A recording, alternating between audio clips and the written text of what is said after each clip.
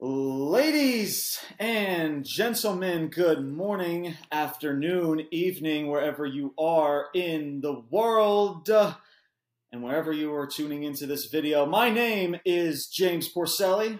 I'm Brian Thomas. And welcome to another episode of Ruthless Talk.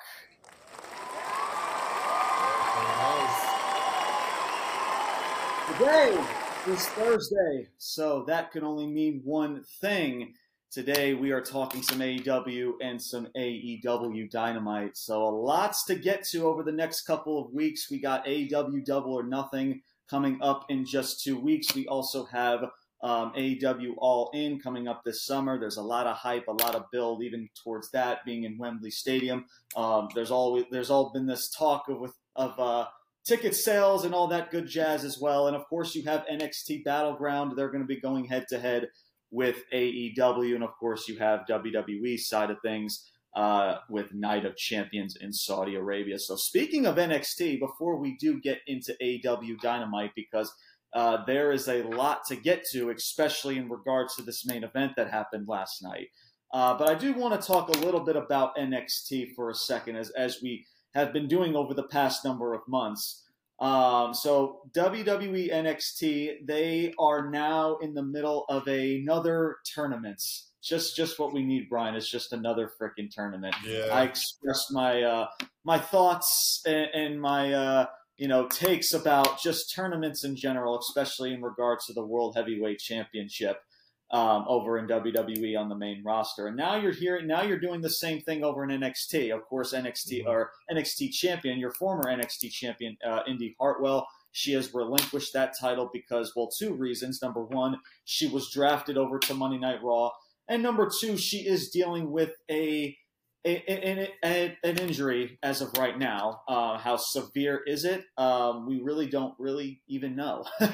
So we'll see how that takes place for Indy Hartwell, as she was in like a small backstage segment on Monday Night Raw with Johnny Gargano, Candice LeRae, Dexter Lumis, and the whole crew. So we'll see in regards to Indy Hartwell's conditions to see how she is doing.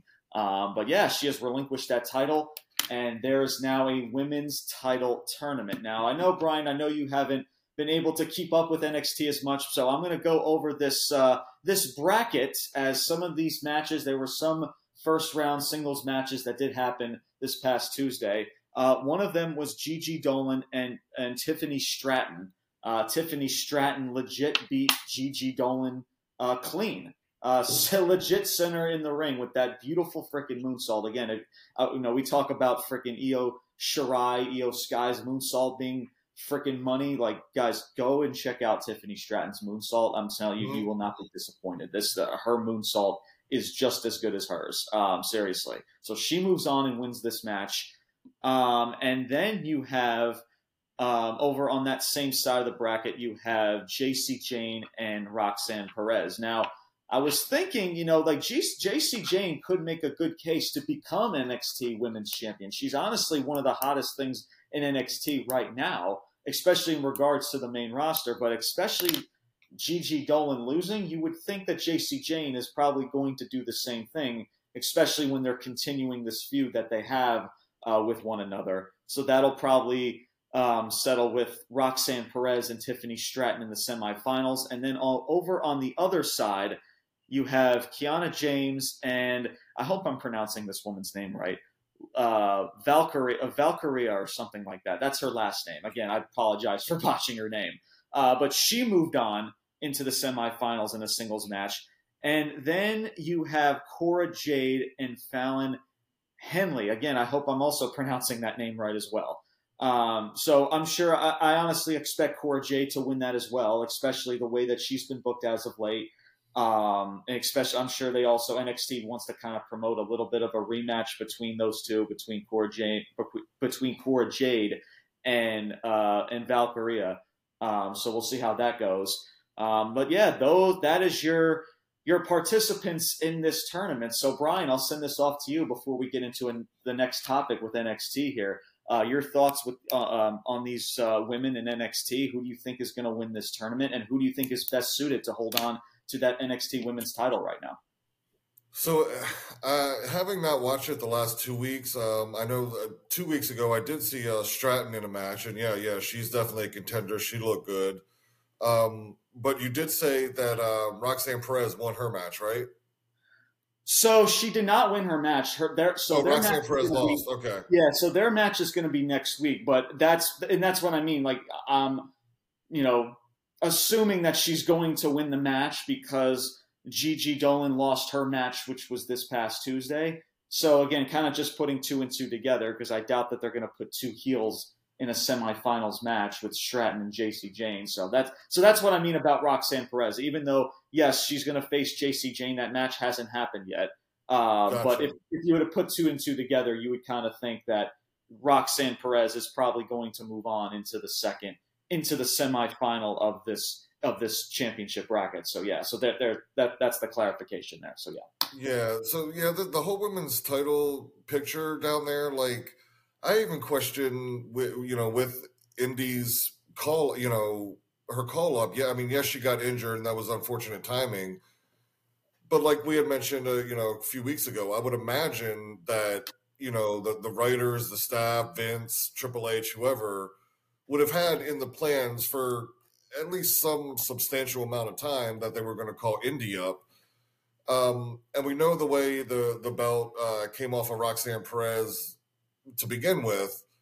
So it almost feels like this was like gonna happen regardless if Indy got hurt or not. Like she was gonna be caught up, and then there was gonna be this tournament.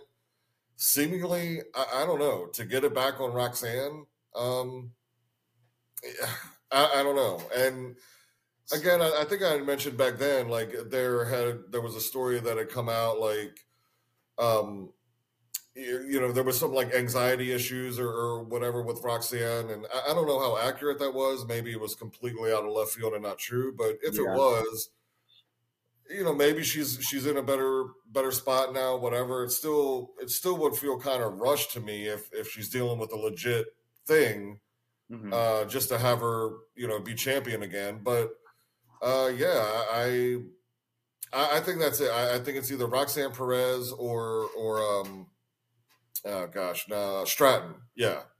Mm-hmm. Yeah, and that's the thing too. And it's funny you mentioned that with Roxanne Perez. Me personally, even though I can see it happening, which would be weird just after everything that's happened with this title, her losing it and then Indy Hartwell just winning it out of the blue. Like, Right, I right. remember watching that ladder match and I was like, just Indy Hartwell just winning out of the, or yeah, Indy Hartwell just winning out of the blue Yeah. in that match. And I was just like, interesting. But again, even though I can see her just winning it back in this tournament, I don't know. There's another part of me where they could pull the trigger and give it to someone like Tiffany Stratton. Hmm. Seriously, I really think so. Yeah. Or maybe, I mean, you can also say Cora Jade as well. Even though I like Cora Jade, I think that she still needs to develop more. I don't think she's ready for that limelight yet to be women's world champion. But I think as of right now, so far the work that I've seen from Stratton, I mean, outside of Roxanne Perez, which would be your kind of easier choice out of Right. everybody that's pretty much left or that's going to be left. Tiffany Stratton is probably your second choice to where, yeah, it could be a little bit of a risk, but I mean, outside of Roxanne Perez, I mean, who else? I mean, JC Right. Jane Right. is most likely going to lose that match next week to Roxanne Perez because, again, if the fact that Gigi Dolan lost to Stratton, I highly doubt that JC Jane is going to win either. It just Hmm. would not make sense to me at all. So if that's the case, then Or yeah, if she did win and Gigi winds up turning, or I'm sorry. No, yeah, I see what you're saying. Yeah, that wouldn't make yeah, you see what I'm sense. saying? Because they would 'Cause- just yeah, do yeah, heel versus heel against Tiffany yeah. and JC Jane. So yeah, Right, right. if maybe I don't know if like Gigi does something to cost JC the match or something like that, and they continue that feud going into Battleground or something Yeah. along those lines. But yeah, those are honestly your only two options that you have. Even though I like Pretty much. Valkyria, I don't know too much about her. Clearly, to me, she's not. I mean, you can't put someone that's still very kind of unknown, even in the NXT realm. to be your women's world champion, as well as Cora Jade, because even like I said, I like Cora Jade. She's actually done a lot of work since turning heel and changing her character. I still don't think she's ready for that limelight yet. So yeah, to me, Brian, your only two options out of this point is Tiffany Stratton and Roxanne Perez. Sure, Roxanne Perez is the most simple option, but to me, if I were booking this, I'd put that belt around Tiffany Stratton. Yeah. And just see if she can just shoot the swim. So, but yeah, Brian, your thoughts about that before we move on to this next topic? Yeah, like I said, I'd be okay with either one. Like I said, I am a little hesitant to if Roxanne is really having real life issues, maybe don't give her the title right now, and have that added weight or pressure on her. So. Yeah. I mean, they just drafted, I know it was tag teams and stuff, but I mean, they just drafted a bunch of women up to WWE's main roster. So, the women's division, the women wrestlers, it's got a little thin there. So you got to create new stars. So, yeah. Yeah, absolutely. Stratton, let give her a shot and see what she can do. Let's see if she sinks or swims, right? I mean, You might as well. I mean, listen. So far, as at this point, she's done very well. She's put on tremendous matches, at least for what she's been able to do.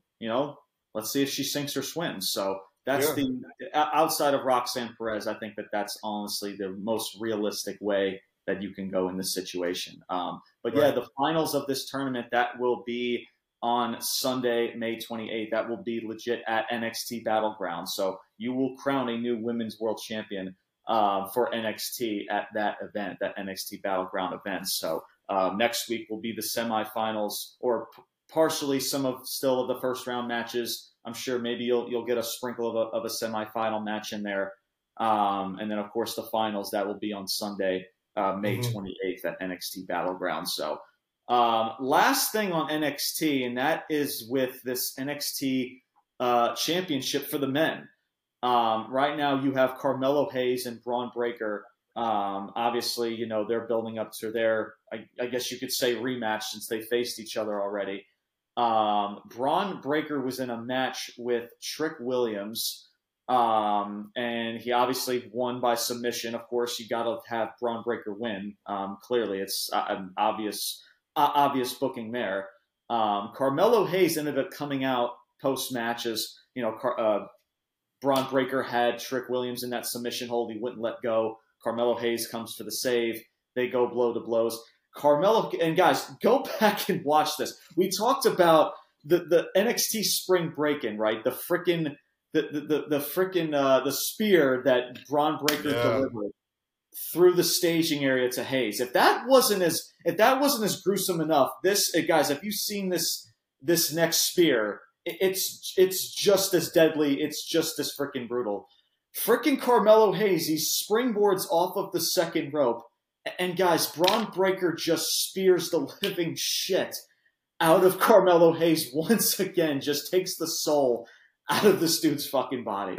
Oh my God. I mean, dude, Bron Breakker, man, I don't know what it is about this new aura of his heel character, man. But obviously, his in-ring work has always been pretty solid, has always been pretty decent. I mean, that freaking spear is freaking vicious, man. I don't know if I'm watching Bron Breakker more and more because of this heel character. I don't know if he's always delivered this spear that freaking gruesome, but my God, I mean, it's unbelievable, man. I mean, this dude, and I like the fact with Bron Breakker because, listen, he's not the greatest talker. I think we can all agree with that. I mean, he's not, his strength is not on the microphone, but his physicality and showcasing that spear is what I love that NXT is doing. Hey, I mean, we got a lot of freaking talk over the spear at the staging area. Let's freaking do it again, right? Because, because Carmelo Hayes is going to win the match, right? So you might as well keep pumping up, Bron Breakker. He's not going to win back that title. Who knows about his status with the main roster? So as the heel, keep pumping this dude up, man. You know what I'm saying? Carmelo Hayes, he's going to win the match anyway. You might as well keep this shit going. Freaking love it, man. I love Bron Breakker in his booking right now. This dude looks like a legit freaking badass. And yeah, I just like where it's going. And, Carmelo Hayes is a different story, honestly. I know people have his fans, and he has a place. I'm not saying that he's not talented. He's decent. But just Bron Breakker in this heel character, it's just on a different level right now. And I think this is something that he has desperately needed. And, we'll see where this continues to go. But there is tremendous potential there for Bron Breakker, and hopefully he brings that same character, that same vibe, cross fingers, that freaking the main roster does such, and continues this, man. So, because it has a lot of potential to do wonders for this company. So yeah, but Brian, like I said, I know you haven't been able to watch NXT as much, especially this week, but I was able to show you that clip of the spear. Yeah. Your thoughts of Bron Breakker and that spear and his character as a whole since he's turned heel. Yeah, beautiful spear, man. I mean, definitely, arguably one of the best in the business right now. I too love his, turn to heel. I had mentioned in previous podcasts, when he was face. I don't know. His character, his persona didn't really fit the neon bright colors to me. Yeah. So I like him a lot better in this, as a heel. And yeah, so with this feud, I mean, I expect Carmelo to win.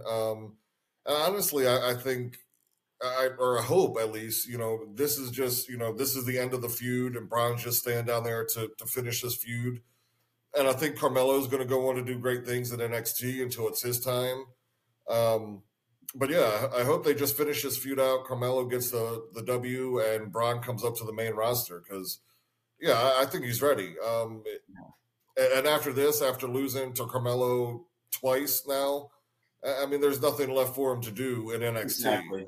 I said this about the draft too. It's like at this point, kind of Bron Breakker, he's kind of overstating his welcome at that point. Yeah.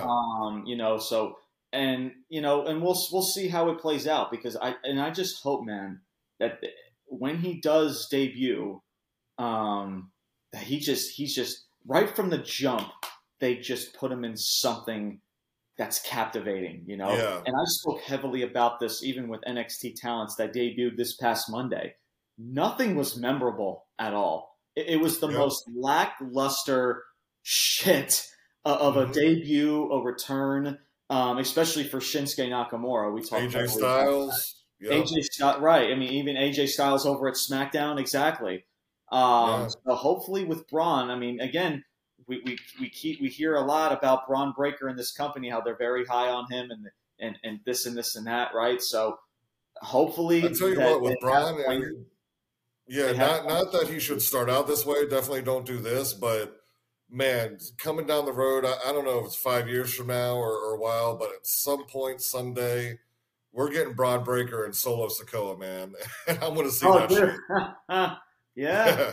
Dude, yeah, that could, again, if you book it properly, man. Again, I always say this about every feud. Any feud that sounds, good, that sounds fun, it always has potential if you do it properly. So, but yeah, we know Bron Breakker's time on the main roster is coming up very shortly. We know that, whether that's maybe coming up, during SummerSlam or whatever. Maybe they hold it off until maybe they want to do it at a bigger venue like SummerSlam, or leading up to SummerSlam, or after SummerSlam. Who knows? Or maybe before their Money in the Bank pay-per-view in the UK or something like that. I hope it's before then, because I mean, honestly, I feel it should be, after this pay-per-view that NXT has. It's probably going he loses. Maybe he has one more NXT show, but that's it. Yeah, and I hope, because honestly, the Money in the Bank pay-per-view, because that's going to be in the UK, and of course NXT, they do NXT UK legit in the United Kingdom. So that kind of build up for Bron Breakker. I mean, I'm sure a lot of United Kingdom fans that watch NXT, they know who the guy is. He's going to get people, so that's honestly a perfect setting that you can debut Bron Breakker just from that, from being in the UK. I don't know if you do it at the pay-per-view or building up to the pay-per-view, but yeah, I mean, and yeah, Brian, you're absolutely right. At this point, after Battleground, I think it's time for Bron Breakker, especially with this heel character, because I think this character is ready. I think we both have seen enough where you can do a lot with this heel character if you do it properly. Is Triple H and Vince going to do such? Remains to be seen. We'll see. But I think we all know if you're a smart wrestling fan, I think you know that I think he's ready. Because again, we know he's not going to win that NXT title, so he's going to overstate his welcome if he just stays at NXT any longer. So again, so WWE, just don't fuck it up, man. Just do this one favor. I mean, if you're so high on this dude, just please don't F it up, man. Seriously, that's just all we ask for. Just make him return, make us give a shit about him, make him feel special when he debuts, and just keep his momentum rolling. That's all we ask for. Just as simple as that. You don't have to freaking move mountains. You ain't got to move barriers. Just make it as simple and yet as effective as freaking possible. So we will continue, of course, to update you guys on NXT. Those were pretty much the main two topics that we wanted to pretty much discuss in regards to NXT. Of course, you have people like Wesley Lee holding on to the mid-card title. I forget what that title, the North American title, excuse me. I believe he's in a feud with Joey Gacy, and then you have a few others. I know, again, the NXT women's title picture, I'm not sure what's going on with that. I'm sure we'll know maybe more in the next couple of weeks. So again, NXT, not the greatest episode of NXT. But still, NXT continues to at least still put out consistent freaking content every single freaking week. And guys, again, don't take my word for it. Just tune into every freaking Tuesday on the freaking USA Network, and you will not be freaking disappointed. So with all of that being said, it is finally time to get into AEW and AEW Dynamite. So lots to discuss in the show, so we'll save all of our thoughts once we dive straight into this. So let's jump right into it, shall we? AEW Dynamite, May 10th, 2023, live in Detroit, Michigan. We start off the show, hour number one, straight into a match. And when I mean straight into a match, I mean legit straight into a freaking match. As soon as the show goes on the air, Claudio Castagnoli and Rey Fenix are in the ring as they have a double Jeopardy match. I believe the stipulation, correct me if I'm wrong, Brian, that if Claudio Castagnoli wins, then him and a partner of his choosing with BCC gets an ROH tag title opportunity, as they're both holding ROH titles. Claudio world title, and Rey Fenix is one half of your ROH champions. And if Rey Fenix wins, that he gets a shot, I guess, at Claudio's world title. That's it. Okay, cool. Yeah. So again, even though it's ROH, you got to beat the champion in order to get a title opportunity. Again, it's just, Brian, I'm just not a fan of ROH. Like, keep that stuff over in ROH. I don't need to see that on a Dynamite, honestly. Right. It's just keep it over. Like, keep your ROH champs over at freaking ROH. Seriously. And listen, and if you're gonna have like a merging of ROH and AEW, then make it make sense and make it make fun. Like, you're just inviting these people that are even AEW talent, right? Yeah. And that are holding ROH titles, just having a match. I don't understand. Again, and this is just another match that I just would not start the night off. It's just right from the jump, especially a lot of casual fans and people that are tuning in to AEW. On their television screens or whatever, and even from Detroit, Michigan, they're kind of like, even though they were, they were into this match, but still, I could come up with, and I'm sure Brian, the same way goes, for you. We can come up with many different ways to start the night off better than this shit, honestly. Yeah.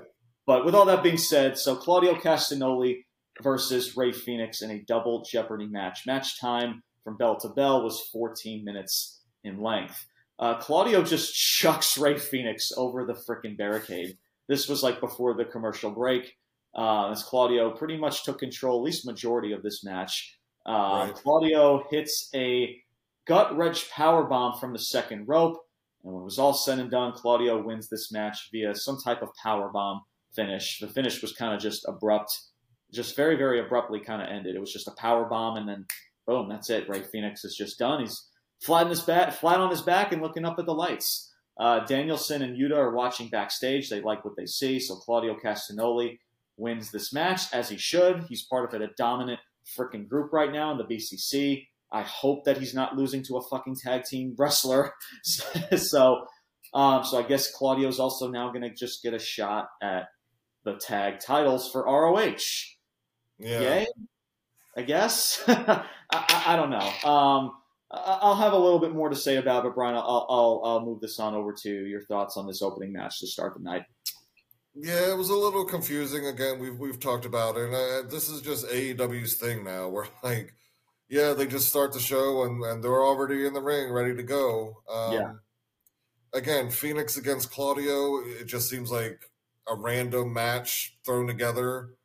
And I'm with you. Like, if they're the ROH champion and the ROH tag team champions, but they're both technically AEW stars. I don't know. It just I'm with you. Keep it separate. Keep the ROH stuff within ROH. Mm-hmm. You know, give guys over at ROH opportunities to fight for those titles and let AEW do AEW. You know, and I know there's been a lot of talk. You know, let me go back and let me start it this way. First, apologies to Tony Khan, man. You've proven us wrong.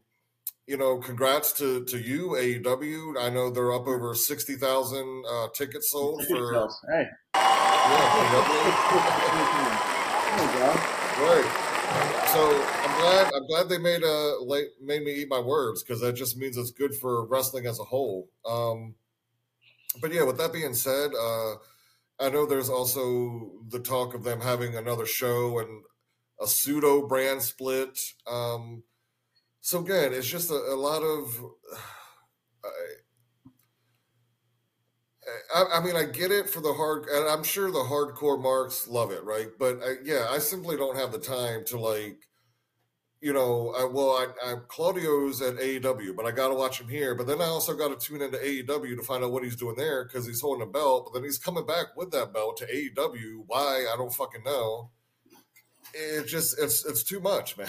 Like, what's the saying? It's like, keep it simple, stupid. Like, it doesn't need to be all of that. Yeah, it's just weird, man. Yeah. So and I guess with this title, I would assume he's gonna pick Yuta as his tag partner. Yeah, that's probably gonna happen. Yeah. Yeah. So I've heard. I don't know. So I mean, yeah, and like you said, they're a dominant faction within AEW, and we had just talked about this with, like, you know, having belts on people within a faction and whatever, kind of making the whole faction strong, or not just one person. But if you have them holding ROH titles, does it really matter? Like, I don't know. Right. It just seems silly. It's an AEW show, man. Again, just keep that over at ROH, bro. Like, I understand, again, maybe the notion is like, oh, well, you know, you want to introduce ROH to AEW fans for people who don't know ROH or something like that. But again, man, just keep everything separate. Like, it does, like, you know what I'm saying? It's just, because you can use this TV time, Brian, for a lot of other different things. I'm just saying, was the match good? Yeah. I mean, we all know it was going to be good. I'm not going to complain about a Claudio Castagnoli and Rey Fenix match. Again, I just wish that there was just something more behind the match than just throwing them in the fucking ring together, just to have them have a freaking match. But because, again, this is not something that you just start the night off with, man. Maybe in the middle of your show, because the next segment, as I get into this, I might as well jump into it, because it kind of piggybacks what I want to say here. Miro and Thunder Rosa made their freaking return to AEW. Right, a Miro signing, exactly. They made their returns, both him and Thunder Rosa, to AEW television, as but it was for 30 seconds, as they walked into Tony Khan's office, and that was it. But yeah, kind of just like right from the jump, man, I would have started off with Miro just arriving to the arena. And then 100%. build a story from that. Like, what did he say to Tony Khan? Now I get it as well of why they didn't want to expose too much about it. They want to leave people in suspense, and I get that.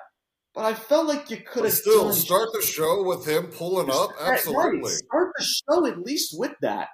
And then with Thunder Rosa following suit and then walking into Tony Khan's office. And then you can still put on another segment to build that later on in the night and not expose too much. You know, I understand you don't want to put all of your chips into one basket, especially for one night. But I feel like there still could have been more you could have added into that, right? Yeah. Especially if Miro and Thunder Rosa are, you know, they're both healthy. They're ready to go. They're ready to. They're officially they're all elite again, right? Right. You know, don't waste it. Like, let's jump. Let's get freaking fun with this, bro. Like, have it start the night. Have Thunder Rosa follow suit. You know, just again, I just wish that they could just do more, man. You know, it's just like Miro just returns. Okay, it's great to see Miro, and it's definitely going to be interesting to see what happens next week, right? And maybe. I don't know, unless maybe that's all they wanted to rest on. But again, I just think that they could have just done more in regards to that. So, but yeah, before we get into this next segment, Brian, your thoughts about Miro and Thunder Rosa and their you know, returning to AEW television. Yeah, great seeing them both back. Yeah, I'm with you. I definitely would have started the show with, you know, Miro backstage, Miro pulling up in his car and getting out, or however you want to do that. But for sure, I would have started the show with that. Mm-hmm. And even, you know, Thunder Rosa too. I'm glad to see her returning, hopefully soon. Yeah. And yeah, it gives me a little bit of hope, a little bit of excitement that, like, okay, these people are coming back in the fold. Obviously, you got the huge show in Wembley, and what this means for going forward, booking week to week. Again, man, we haven't seen it. It has to be over a year now, or at least close to a year that we've seen Miro in the ring, right? Around there, pretty close to it. I mean, fuck, dude, I'm so ready for this guy to be back. Yeah, and again, just I hope it's something good, and not like what did he start out in AEW? The best man or some shit? It's funny how you just said that. I was going to say, like, he's going to return going back to playing video games with freaking with Kip Sabian and that shit. Right? He's going to be wearing that weird fucking attire and shit. Yeah. That's the change. He's going to go back. He's going to change from being what was his gimmick? He was like the best man, wasn't it? It was the best. Well, no, yeah, the best man, and then like, what's this gimmick now, or what was this gimmick after that? It was like the Redeemer, of God or something. I forgot what the Redeemer. The Redeemer, yes, he was like the Redeemer. Yeah. He's going to go from the Redeemer. I forgot what the name of it was. The Redeemer, and he's going to go back to being like the best man. He's going to wear these fucking weird get-ups and shit. Right. Oh my God, it's. I'll just say. Yeah, I hope they have to continue that Redeemer character. I mean, yeah, I'm sure that's probably, and I hope so because it was good, man. It was really good. Yeah, and I'm sure they're going to continue that. I'm sure they will. Yeah. So. But yeah, Miro is back, and Thunder Rosa. And in regards to Thunder Rosa, right? You know, I like Thunder Rosa. I do. I think she's a sweetheart. She said a lot of things about, you know, her work and how much she loves the business, and, you know, of course, you know, being, you know, coming to the States and everything like that. Yeah, just like her heritage and everything like that in professional wrestling. I like that. You know, I like her. I know that she has a passion for it, but I've said this a lot about Thunder Rosa, is that she's either on or she is really off. You know, she gets a lot of hype of being one of the best female wrestlers in the world. Again, I don't see that, especially from her matches. I think that, again, she's either spot on or her matches are extremely freaking ugly. You know, and again, there's just a lot of inconsistency with her. Mm-hmm. But hey, I mean, maybe with this time off, she's kind of, you know, she's digressed and she's learned a thing or two. So, you know, it's good to see her as well. And we'll see, we'll see where she goes in regards to Miro as well. So, but it definitely brings, I'm sure, interest and eyeballs. Again, I just think that we can just do better and just make the setting of it better. That's what I mean by that. I always say like not lowering our bar. This is part of it. Like let's think of better freaking ways to make this more special, to make Miro's return that much more memorable. So, but yeah, so we'll see how it plays out. Miro and Thunder Rosa guys are back. So they entered into Tony Khan's office, and then that was it. Maybe that was too much for Tony Khan because I gotta get I gotta get the best friends out there. I gotta get freaking Bandito out there. Gotta get those hot flippity divers and those high flyers. You know what I'm saying, Ryan? So, and we're gonna get into those people later on in the show. Up next was FTR, your AEW Tag Champs. Their music hits, and they enter the ring.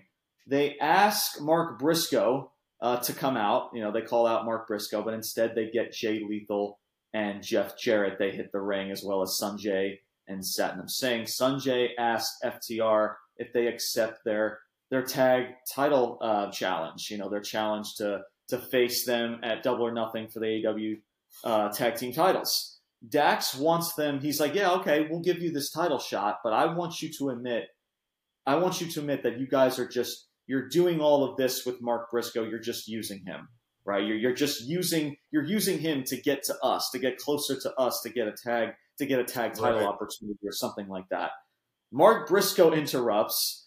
He walks down the ring. He tries to again play peacekeeper and all this stuff. He's got like freaking cups, and I think he's got like a freaking beverage. I don't know if it was like some type of alcohol or something. It'll make more sense as I get later into this. I'm sure that the Briscoes, man, that's some homemade wine there, baby. Homemade moonshine or something. I don't know what it is, but yeah, some type of alcoholic beverage in his hand, as well as some cups in his hand as he's walking down the ring. He announces that via Tony Khan that the tag team match is official for Double or Nothing, and that Mark Briscoe is going to be the special guest referee for that tag match. And like Jeff Jarrett and Jay Lethal, they're actually getting pretty pumped up about that. And then Mark Briscoe looks to have a toast as he's just trying to kind of do this shtick to kind of just play peacekeeper. He's friends with Lethal and Jeff Jarrett, and he's friends with FTR. So they're trying to do a toast. And then I think it was Sanjay that like spit the beverage in Dax Harwood's face. And it was like stinging his eyes or whatever. Everybody comes to blows in the ring. Jeff Jarrett again, Mark Briscoe's trying to like keep everybody separate. Again, he's trying to play peacekeeper. Jeff Jarrett pushes Mark Briscoe into Dax Harwood. Now keep in mind, Dax Harwood is still blinded from the spit of the alcohol in his face. It stings, it freaking burns, I'm sure. And he hits a pile driver, I guess just out of instincts. I guess he knows that it's fight or flight mode, I guess, right?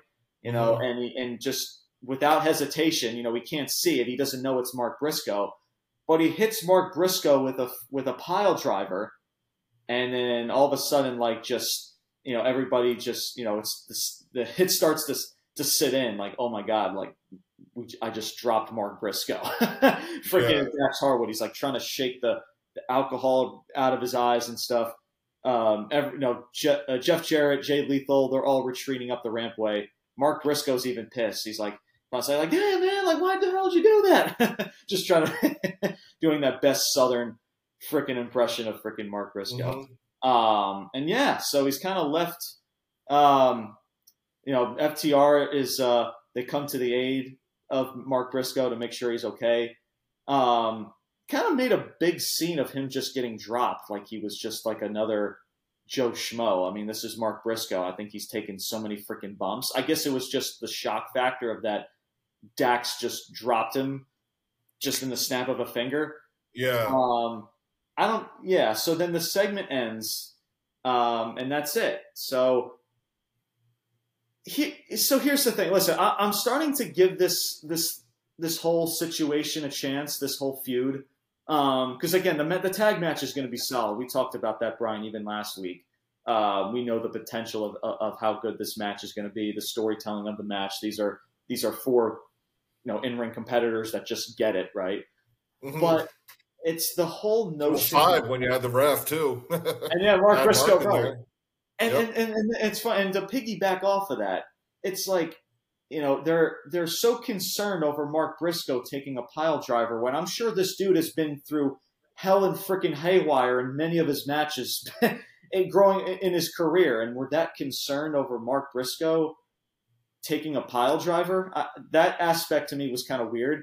I guess it was just more of, I guess they were maybe just trying to play like the shock factor, like, oh snap, like I didn't mean to do that, and everyone else is like, why would you do that? That's 100%. Yeah, 100%. So maybe that's what, I don't know. Yeah. Like that just came into my head. Like everybody's concerned. Like I think like there was some security, and even I think there was a referee or two maybe that was checking up on Mark Briscoe, and I'm like, dude, like this dude's been freaking through so much shit in matches, like. I don't know. That was just part of me that thought that. But obviously that wasn't like obviously what they were trying to do. Obviously this was about the shock factor, like I mentioned. Yeah. And like, the realization of just in the heat of the moment. And then all of a sudden, like, because everything was happening so fast and Dax just, again, he couldn't see anything. He hits the pile driver and then everyone's like, oh, shoot, like this was not good. So, yeah. So in that aspect, Brian, I'll give it a chance. I like Mark Briscoe. Listen, if you're not going to have anything else for Mark Briscoe, then hey, you might as well put them, because again, I thought they were just going to have the freaking tag match and that's it. But hey, insert him as the special guest referee and have freaking fun with it, man. So I can get on board with it. And we'll see where it goes. So yeah, and I think this is kind of just taken a while, at least from my aspect, at least from what I'm watching, just to get used to. But the more I'm watching and the more I'm reading into it, I'm thinking, okay, I can get behind it. Because again, I don't know, because it's I wish that there could be something else for Mark Briscoe, but again, beggars can't really be choosers. He's kind of like the main focal point of this entire feud as itself.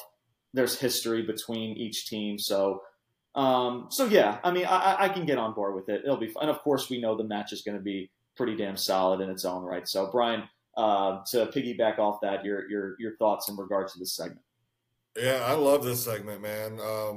Yeah, absolutely. The storyline going into it, and so when you have guest referees, man, I actually, I was like okay with the match and the feud, but adding Mark Briscoe as a guest referee, yeah, put it over the top for me, man. Absolutely. There's a few instances throughout wrestling, right? If you get a good guest referee in there and they can tell the story within the match, and like Ken Shamrock with Stone Cold and Bret Hart, and I think a little bit more along the storyline aspect, HBK, Triple H, and The Undertaker, when HBK was a special referee, I think you can have a lot of that emotional connection since everybody, involved in this, Mark has relationships with both of them. Yeah.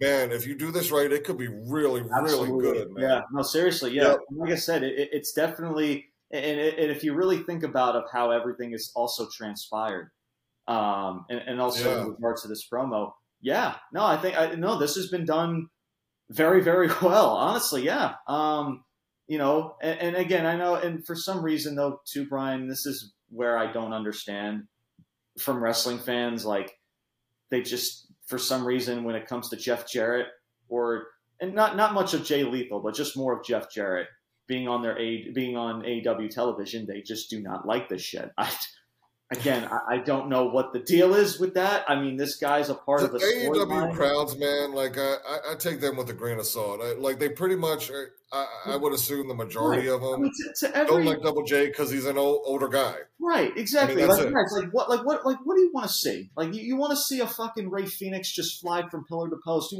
Are you that excited over Bandito flying from pillar to post over an actual story being told here? I mean, come on, man. Like what? I'll tell you, I don't understand people's fucking their thinking in regards to professional wrestling. I don't understand it. It's just their crowd is always every match. They're good. Like they did it with the Claudio Rey Fenix to open the show. They were chanting, "This is awesome." No, it wasn't. No, it's not. It was decent. It was the one chance they did have in here though is I did love when Dax DDT or Powell gave the power driver to Mark. they start chanting, "You fucked up." That was perfect. I love that. Yeah. That was really good. But the AEW crowd throughout the whole show, they're just. It's almost like we just have to have a chant for every match. We have to do it at least once. Yeah, at least once. We have to have a "This is awesome" chant for legit every fucking match. Because everything is awesome! Right? Yeah, and it's just, guys, like, this is what professional wrestling needs more of. To tell a freaking story and then wait to have these two face off until the pay-per-view. That's all we ask for. Yeah. And you know, it's as simple as that, man. Right? And I get it. And again, when it first started, I was like, okay, what is this? But after going back and watching everything, I'm on board with it. I am. And again, because it's especially the Dax Harwood Jeff Jarrett match, we spoke very highly about that. And I did like the fact that the tag match, or what was it? I think it was it was an 8-man tag match. I believe it was all 4 of those individuals against some other 4 schmucks. And the way, you know, they're not getting all, can they coexist game, right? That whole spiel. But yeah, I think everything up until this point, hopefully they continue this, right? Hopefully they continue this momentum here. Because again, guys, and I'm just glad that Jay Lethal, because I've said this also for a while since Jay Lethal has been in AEW. To me, like, this has been the first actual storyline that he's been in anything that's actually relevant. I mean, he's just he just puts, like, because honestly, guys, think about it. I mean, he as of late, since he's been in AEW, he's just been placed in in really decent match after really decent match, and there's nothing. Yep. There's nothing for him leading forward. At least there's something for FTR. This is a good, solid first feud for FTR. Because, again, Jeff Jarrett and Jay Lethal, guys, they're not winning tag titles, bro. So let's everybody just calm the fuck down. Like, it's the same thing I said about Natalya and Rhea Ripley over on Monday Night Raw. Natalya's not going to win the fucking title. And it's a Saudi Arabia show, right? It's just, and you have Jeff Jarrett and Jay Lethal. You have 2, again, performers that are legit that freaking good, right? Yeah. It's just, it makes sense. They're not going to win the titles. They're going to put on tremendous performance in the match as well as the build up to the match. There's no harm, no foul, man.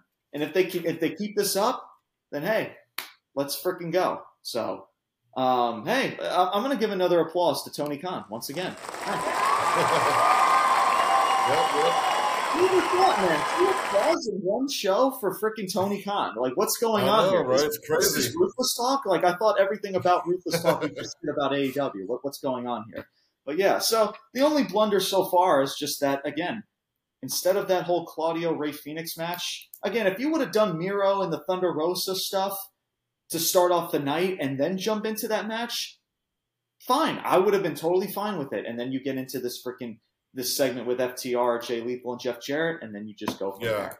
So, but hey, outside of that, not bad, man. Seriously, not bad. Could it be better? Sure. No doubt. But not bad, man. Not, at least from what we've seen since we started this podcast, Brian. Yep. Major freaking improvements. Major. Chris Jericho's backstage. He says he now has a court order on Adam Cole after what happened last week. Roderick Strong interrupts and challenges Jericho to a Falls Count Anywhere match next week. Chris Jericho accepts. He talks about, I'm going to have the JAS behind me next week, so hope you're ready. And then Strong states that with a legal document in his hand, he gives it to Jericho. You know, it's like, hey, well, good luck with that, because the JAS, they're also banned from the arena as well next week. So Good luck, buddy. And then he walks off, and then Renee Paquette kind of plays along with it. I love Renee Paquette. She's freaking awesome. She plays into everything as the interviewer. I think it's freaking great. But yeah, and that is your segment. So Brian, I'll have you start. Your thoughts on this this backstage segment with Chris Jericho and the match he's going to have next week with Roderick Strong. Yeah, it was okay. You know, it's already telling. I mean, this is the road they're going to go down. You know, Jericho will fight Roderick Strong. Cole will fight Hager or somebody, whatever. We'll do this for a little bit.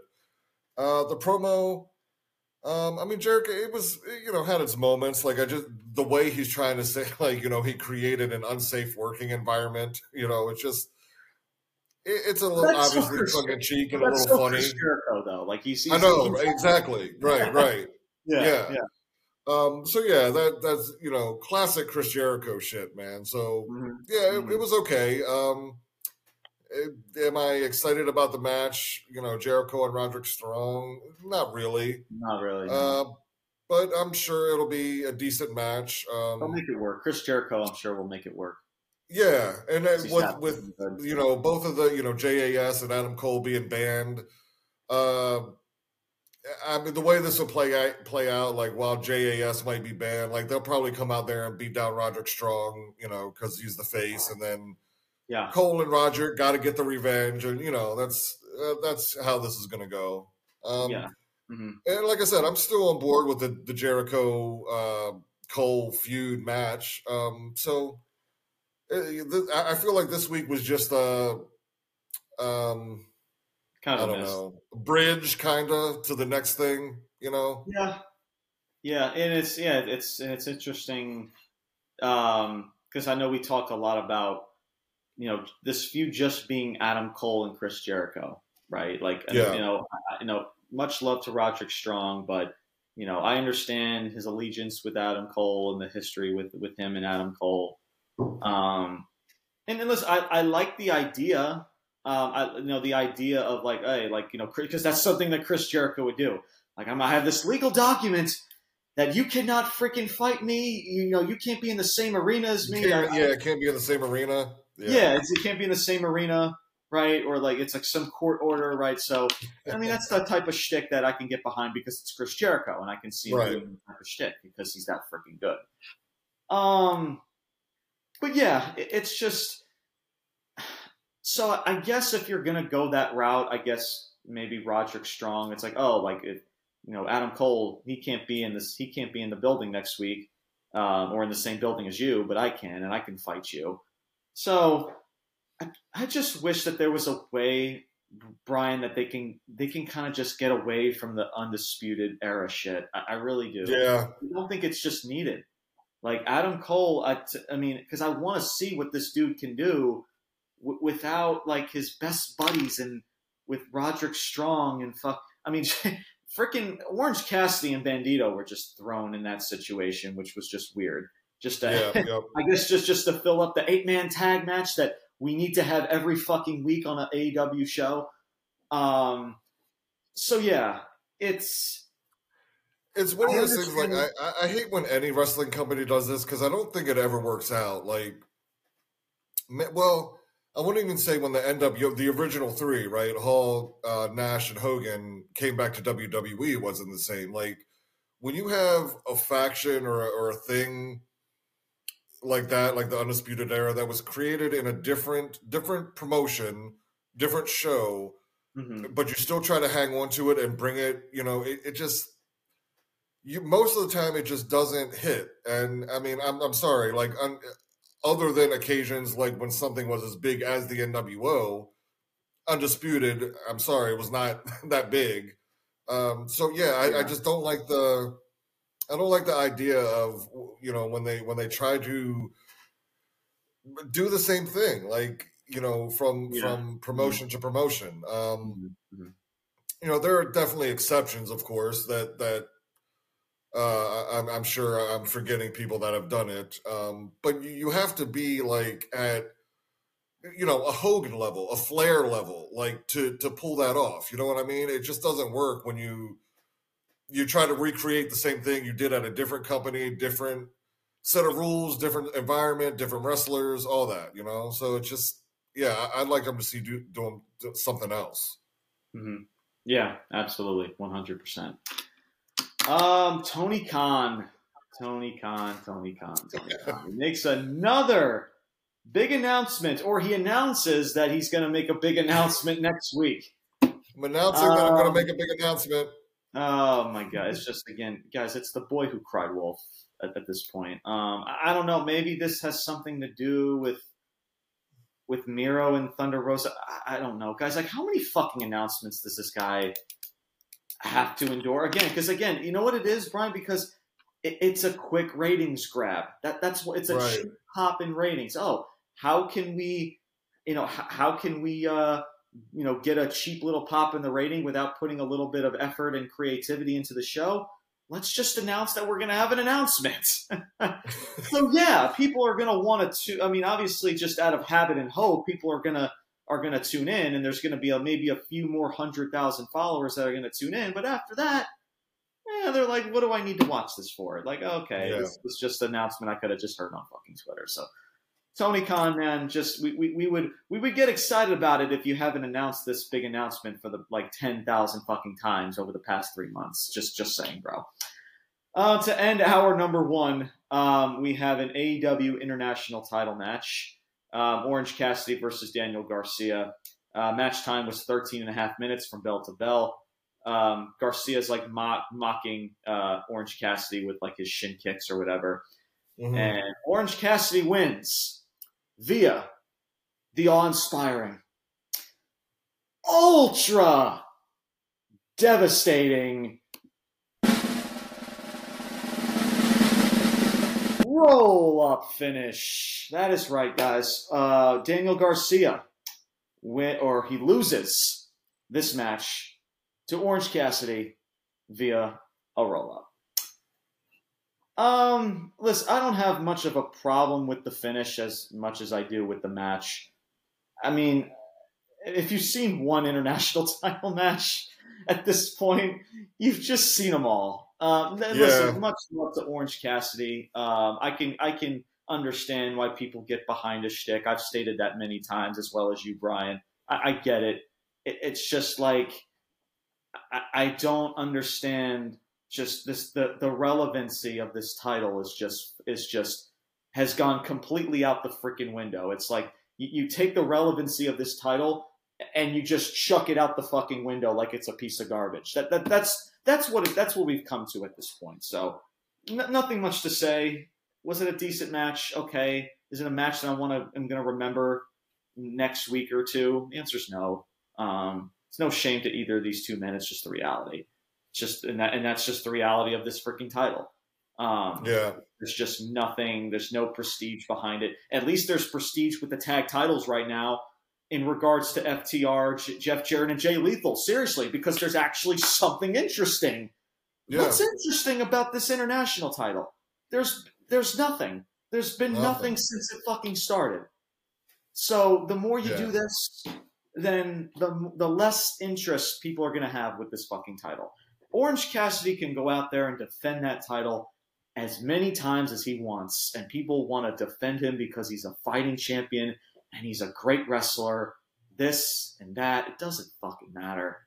He's holding a title with no prestige and no substance. Again, at least FTR is holding onto these titles with some substance in a feud with Jeff Jarrett and Jay Lethal. And that's it. So that's all I really got to say. Brian, your thoughts in regards to this match? Well, I'll go back to the Tony Khan thing real quick, man. I mean, it really does seem like WWE and AEW are just, I don't know, trolling each other, man. Because it's seriously, both companies, week to week, it's like, we're having a match at Wembley. We're having a draft. Oh, we're I don't know, maybe CM Punk's coming back, or maybe we're introducing the backstage shit.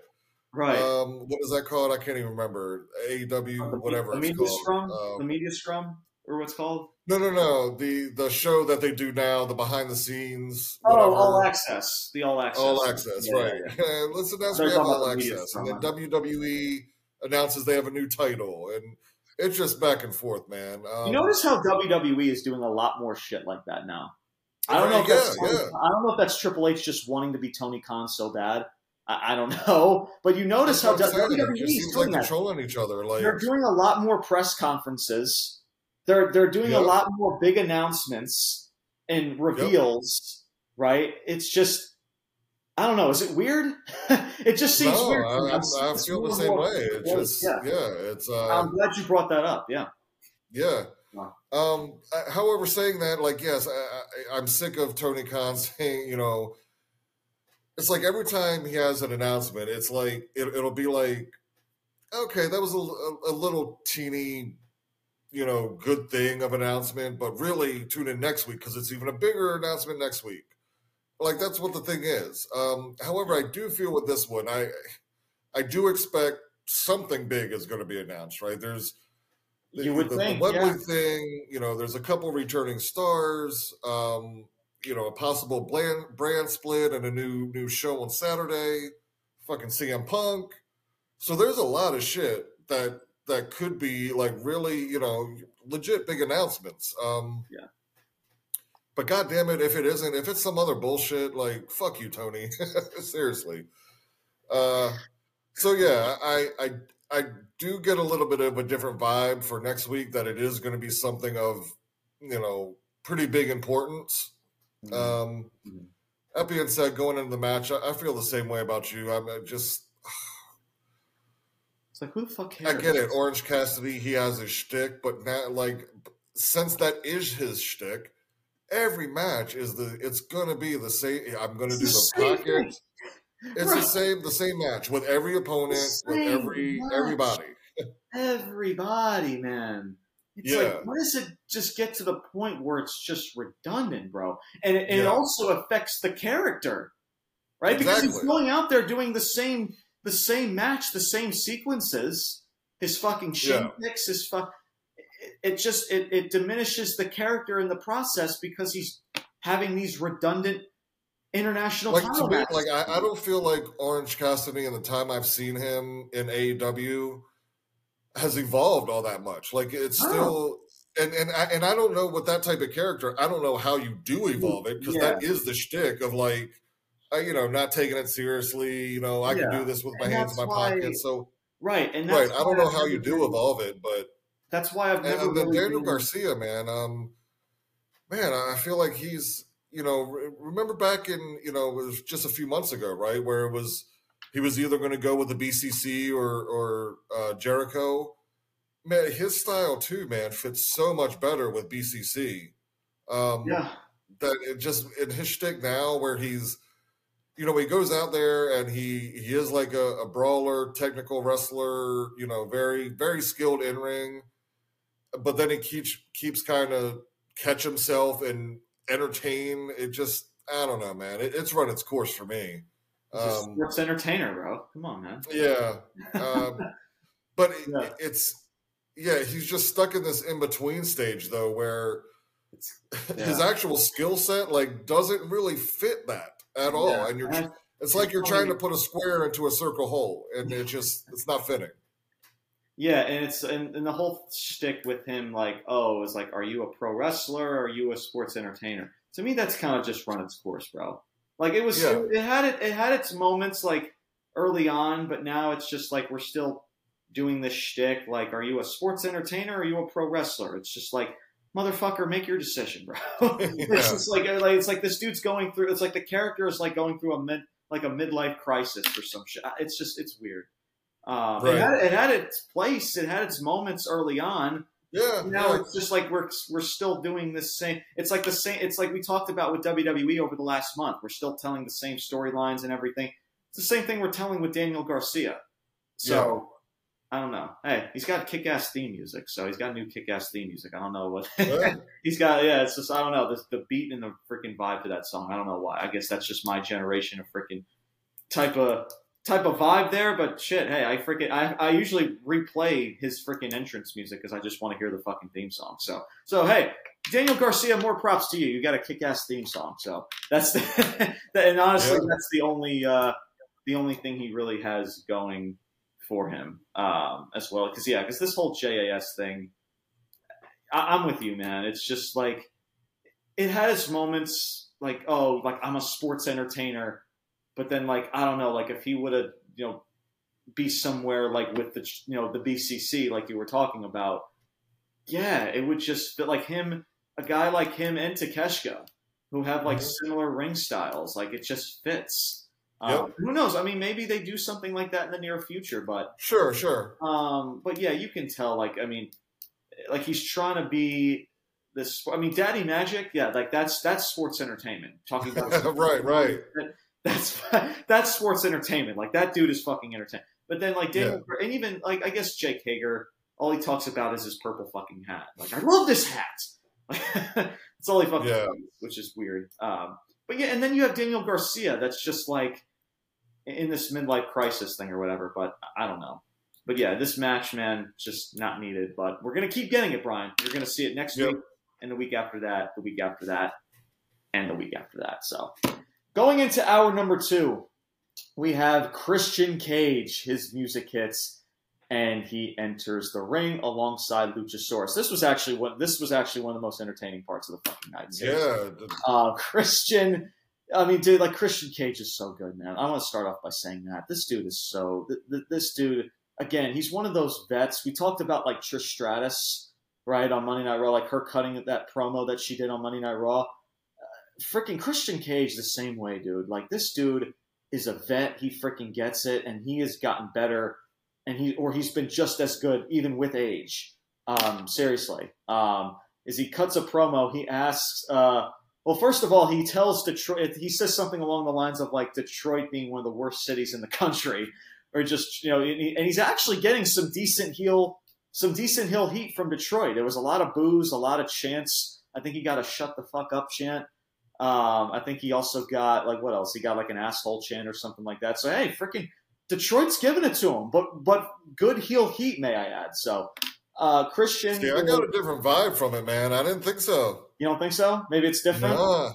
I don't know. It's just, but I mean, I guess we'll get to that once we get into this segment. But so Christian asks, what's the deal with these wrestlers and AEW wrestlers and their daddy issues? He takes jabs at Wardlow's father, and like the father figure that is Arn Anderson. Kind of like taking jabs at those two different perspectives. Yeah. And he says like he mentions this is, and I quote from Christian. He goes if you're the other guy in a tag team with Tony Blanchard and being Ric Flair's lapdog, I guess that makes you a legend, right? I freaking love. I don't know. There's something about that line that I freaking love.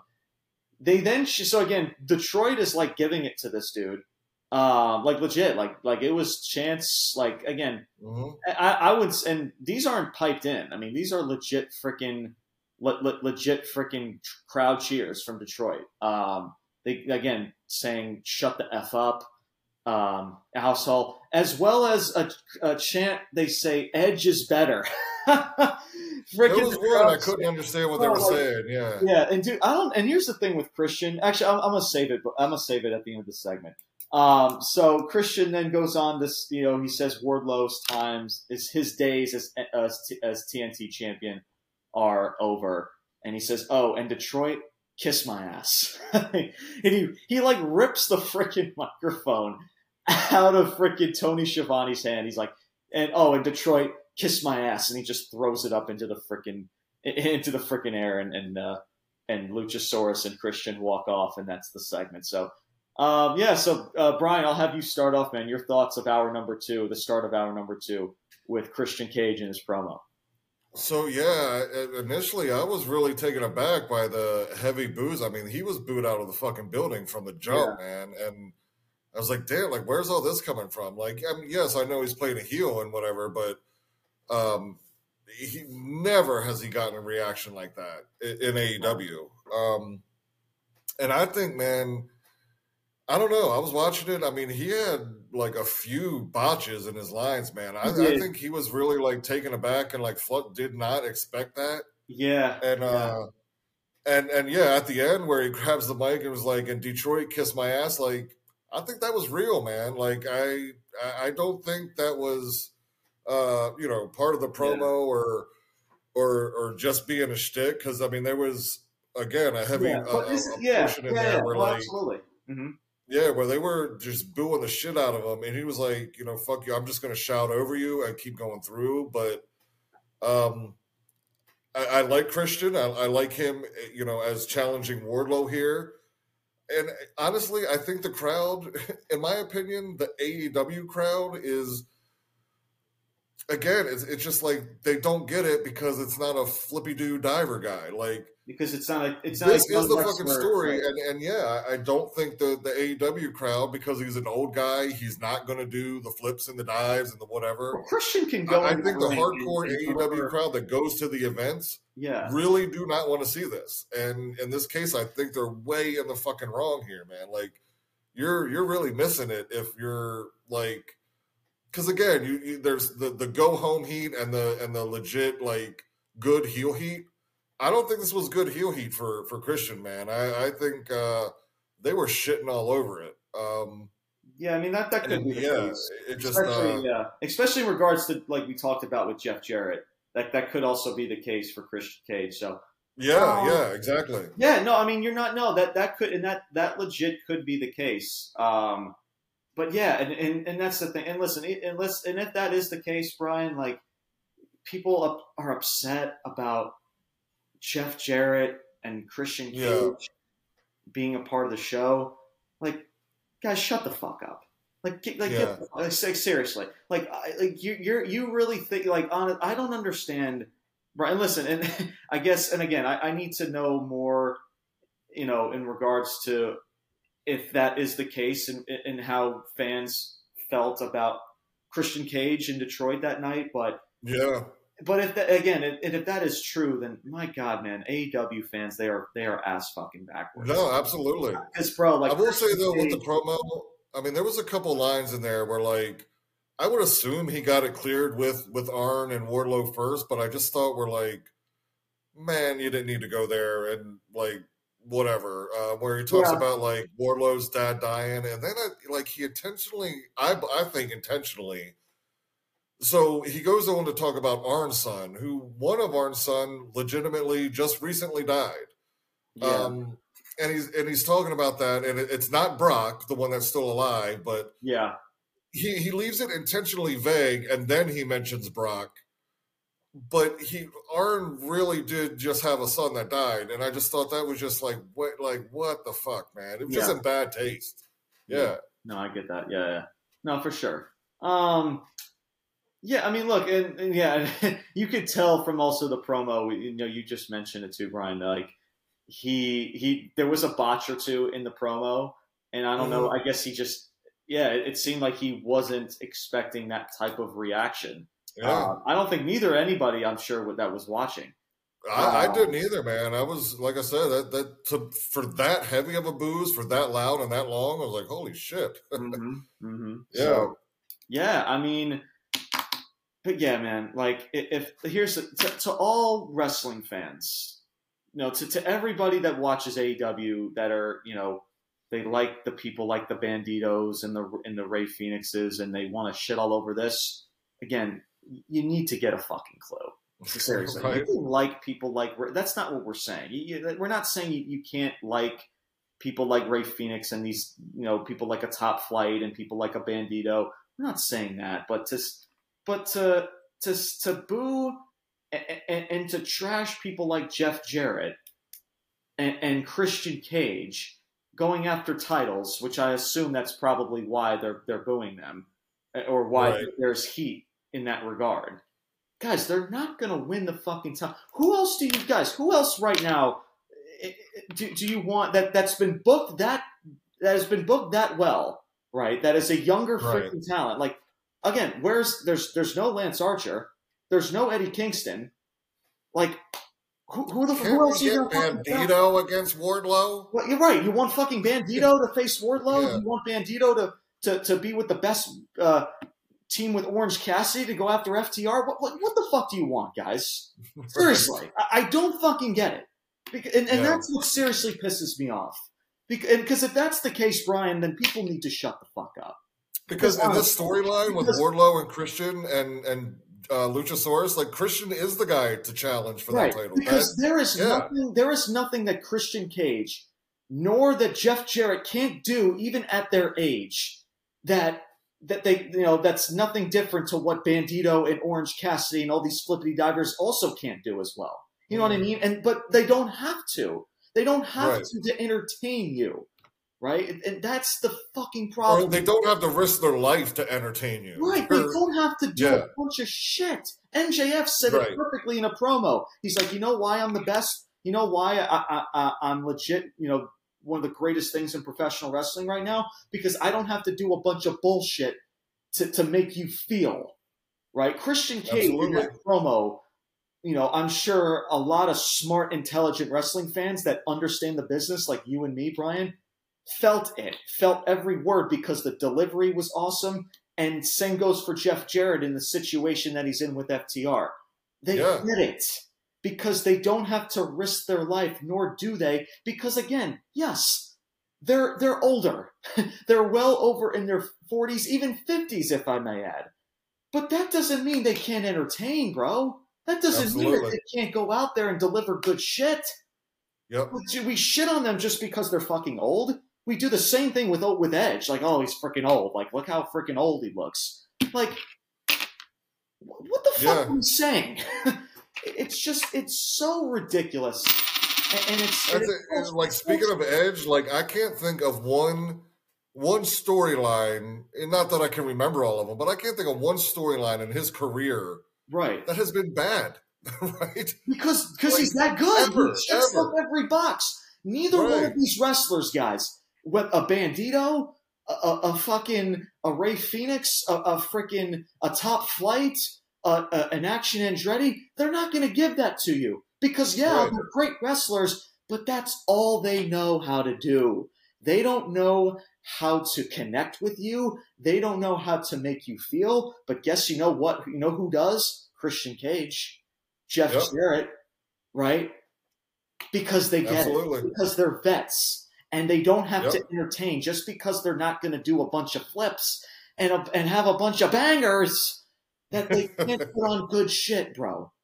Right? And listen. And speaking of bangers, man, fuck y'all AEW fans. Like that match last week, Dax and Double J, that was a fucking banger of a match, you motherfuckers. Like it really was. Right. And no, seriously. Like, and that was a legit good freaking match. And again, guys, take my dude, I'm 25 years old. I am not from your era of professional wrestling, Brian, even though I still came from a pretty solid era of professional wrestling, the Ruthless Aggression era, which, again, did you see people like Rey Mysterio and people like, and all the – yeah, of course you did. But then there was people also like Kurt Angle and people like – even the Eddie Guerreros. Again, unfortunately, I was never able to see Eddie Guerrero. I was still too young. In that aspect, especially, I started watching wrestling actually the year or the year before he passed. I was going to say, really? I didn't put that together. You never saw Eddie like live when he was? No, I've never seen it. Oh, I've never seen him live. Yeah, no, it sucks, man. Like I said, I got into professional wrestling, or I was introduced to professional wrestling around 2004, 2005, around that same 2000. Gotcha. Yeah, more of 2005. I never really saw much of Eddie Guerrero's work, which sucks, man. Yeah. But that's what I mean, though. Even though people who may be a little bit older than me, right, who have that same type of aspect, they saw those same types of people that, they can do great movesets, but they made you feel. They checked off every single box in telling a story. You're not getting that with wrestlers today because everybody's just a vanilla carbon copy of one another, and it's a blessing, Brian. It's a blessing that we still have people like Christian Cage at their age, still being able to deliver, and as well as Jeff Jarrett, as many others, people like Edge, right? Yeah. It's just people need to just get a clue, man. It's one thing to like something, right? If you're a fan of somebody. If you just like it, that's fine. We're not arguing with you in that aspect. But to trash people like Christian Cage and Jeff Jarrett and even people like Edge over in WWE because of their age and they can't do, the notion that they can't do the similar or just to that notion of those movesets that the younger wrestlers are doing today, get the fuck out of here with that, man. It's a bunch of BS. Absolutely a bunch of BS. So, but Christian Cage, just to kind of wrap this all up in a bow, freaking loved Christian Cage in this promo. Was it botched a bit? Yeah. But the thing with botching too, right? I don't mind if people botch as long as they're able to like rebound and they're able to adjust. Yeah. Like Christian Cage to me, like he was able to really adjust and really evolve into the environment that he was in. And that's what makes Christian Cage that freaking good, bro. Absolutely. You know, and here's the thing I'll say about Christian Cage, man. That turtleneck just takes him top tier fucking heel status. Like that is like legit major prick, freaking asshole, freaking like I want to punch this dude in the face level. Like that turtleneck. Yeah. Like when it wears the jacket over it too. Yeah, like whoever thought of, I don't know if that was Christian Cage himself, but whoever thought of that idea, dude, like that, one of the smartest motherfuckers on this planet. For sure. So, like, dude, that like again, seriously, it just screams. That attire itself just screams asshole to me. Like, oh, what a it's like you ever look at somebody, it's just like you look at somebody like their attire and the way that they come across and they're like, that dude is such a prick, man. Every day, James. Every day. Right, every single day. And as a wrestler, and you come across like Christian Cage, like, oh, this dude is such an asshole, right? Yeah. So yeah, exactly. But and that's what I mean. Connecting, being able to use that notion and connect that to real life. And that's what makes professional wrestling also so special. And that's why Christian Cage gets it. So yeah, that's our, like, consider that our little mini rant. In regards to that whole aspect. So Christian Cage, Wardlow. Again, we don't expect Christian Cage to win this title, nor does he need to. But is it gonna be entertaining? Is he gonna make the match entertaining for what it is? You're damn right. He's going to. Yep. Does he need Luchasaurus in his corner? Debatable, but I guess because it's Wardlow and Arn Anderson, you want to even up the numbers and that. So I guess, but still, Brian, you spoke heavily about that. It's just a kind of a weird, weird visual, you know. But outside of all that, Christian Cage, dude. Hey, let me give this dude a round of applause. Shout out and that promo, one of the entertaining segments of the night. Seriously. Up next, we have Julia Hart representing the House of Black versus Anna Jay representing the Jericho Appreciation Society. This was a no-holds-barred match. Match time was 8.5 minutes. A decent little no-holds-barred match. I'm going to get more into my thoughts about this whole situation in just a second here, but Anna Jay hits a steel chair at the rampway. So Julia Hart's doing her entrance, and Anna Jay attacks Julia Hart from behind with a steel chair, and the match begins. Anna Jay hits a reverse. It looked like a reverse glam slam, and just slams freaking Julia Hart's face into a pile of steel chairs on the outside of the ring. Anna Jay does a roundhouse kick to Julia Hart with a steel trash can over her head, over Julia Hart's head. Julia Hart hits a suplex from the top rope onto more chairs, but they legit missed the spot. They tried to hit it on the chairs and they completely missed it, which kind of sucked. And it was so weird. It's like, oh, they're gonna land on a bunch of chairs, and no, they missed it. Yeah. Excalibur's trying to play it off on commentary. Oh, they just landed on chairs. No, they didn't. No, they didn't. Anybody who set the vibes can see that they completely fucking missed. And then Julia Hart, as soon as she hits that suplex, wins the match she calls it the Heartless submission. She wins that as Anna Jay taps out, and Julia Hart stands tall and wins this match. So, Brian, I'll have you start this off, man. Your thoughts on this no-holds-barred match between these two ladies. I'll keep this one quick. I mean, it was a decent little match, Hart or no-holds-barred between two women out there that we don't normally see, competing, at least on Dynamite.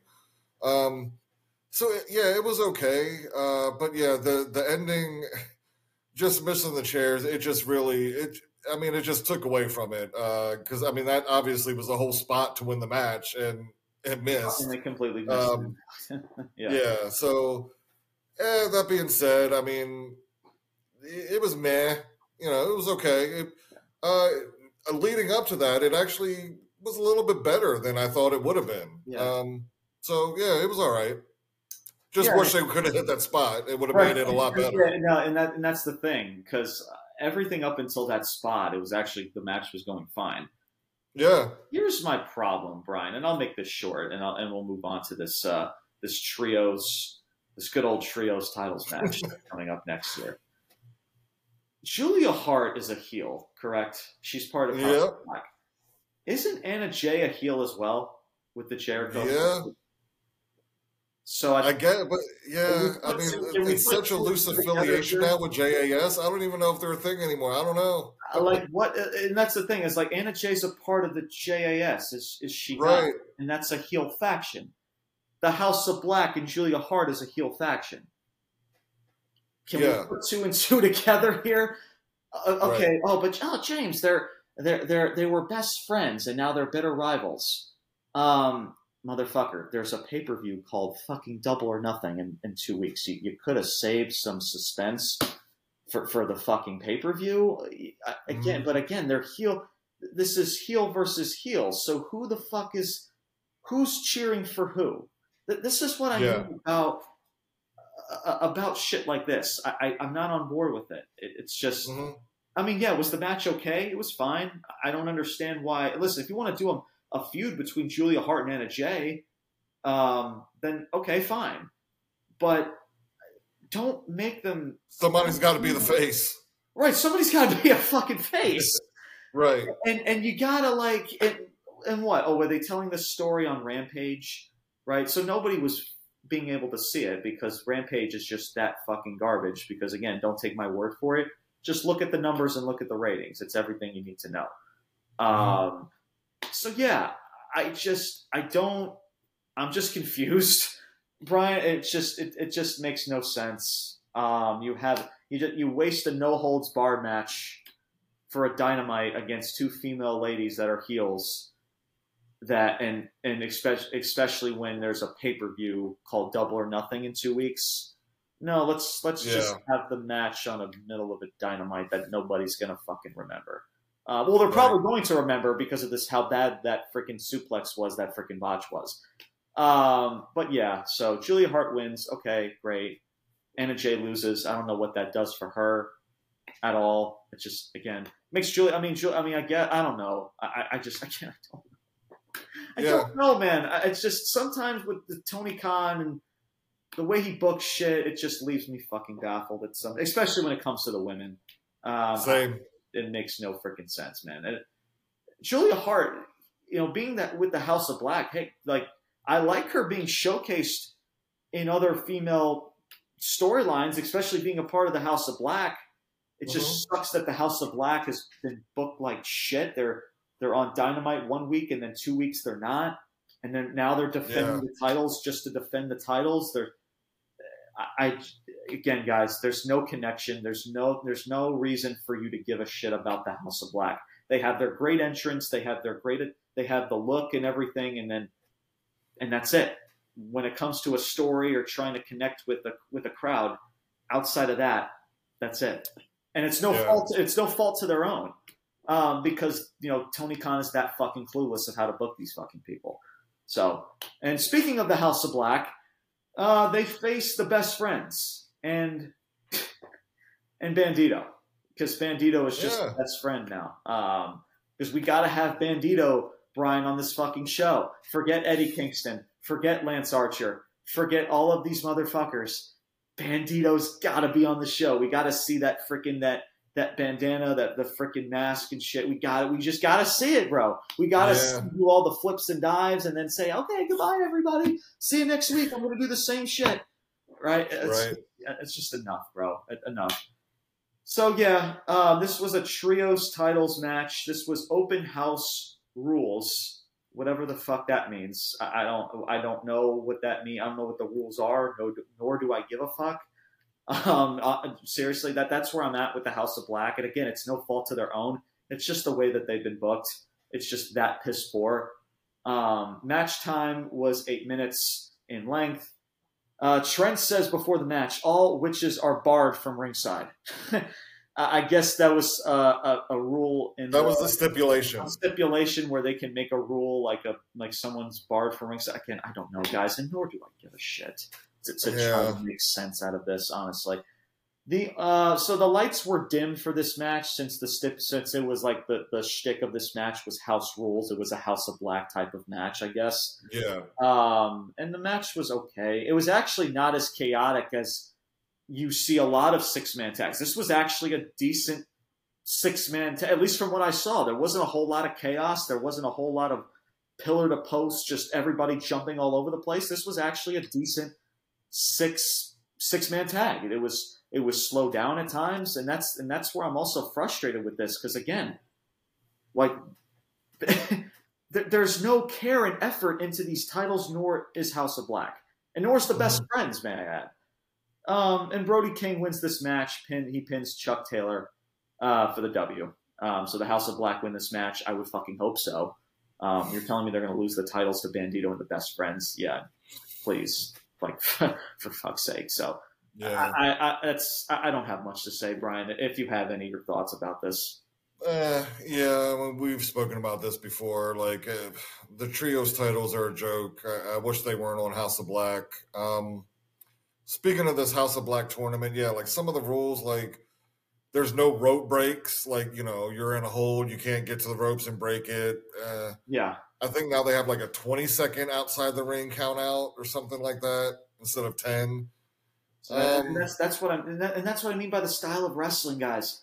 It's just like the tradition of professional wrestling is even changing where, let's just change the rules on the fly. No one's going to freaking care because all they care about is the freaking ooh and the fireworks show and the flips and all these Canadian destroyers and all these Oku drivers and these Falcon arrows. Like that's all everybody cares about. So let's change up the rules because no one's going to fucking say anything, Brian. Unlike me and you and maybe some other people that are actually intelligent in this fucking community, those are the only people that are going to call it out. So again, nothing. Yeah, and then to the stipulation the Best Friends made, like to bar or ban all witches from ringside, obviously a reference to Julia Hart and House of Black. But the idea that banning her from ringside as if she was going to be the reason House of Black, it just. I don't know. It just didn't make sense. I mean, I think they were kind of going with the comedic type of shtick because it sounds fun, I guess. So right. That's what I kind of pretty much got out of it. It's the Best Friend. Yeah, the match was what it was. Yeah. I'm just the visual. I don't really mind if they're going to continue the way they're doing the matches with like just kind of like the spotlight on the ring. I kind of like that. Yeah, I didn't mind that too much, but. Other than that, man, the whole way they're getting booked with this trios title is it's fucking bullshit. Yeah, seriously. Up next, right after the match, Orange Cassidy was attacked backstage by Kyle Fletcher, who was one half of Aussie Open, I believe is a tag team of some sort. I mean, I've heard of them before. Where do they wrestle at? Brian, do you even know? Are they New Japan maybe, or is it? I was going to say, they might be in New Japan. That's the first thing I thought of was New Japan. Yeah. But here, I'm going to do my best impression about 90% of wrestling fans.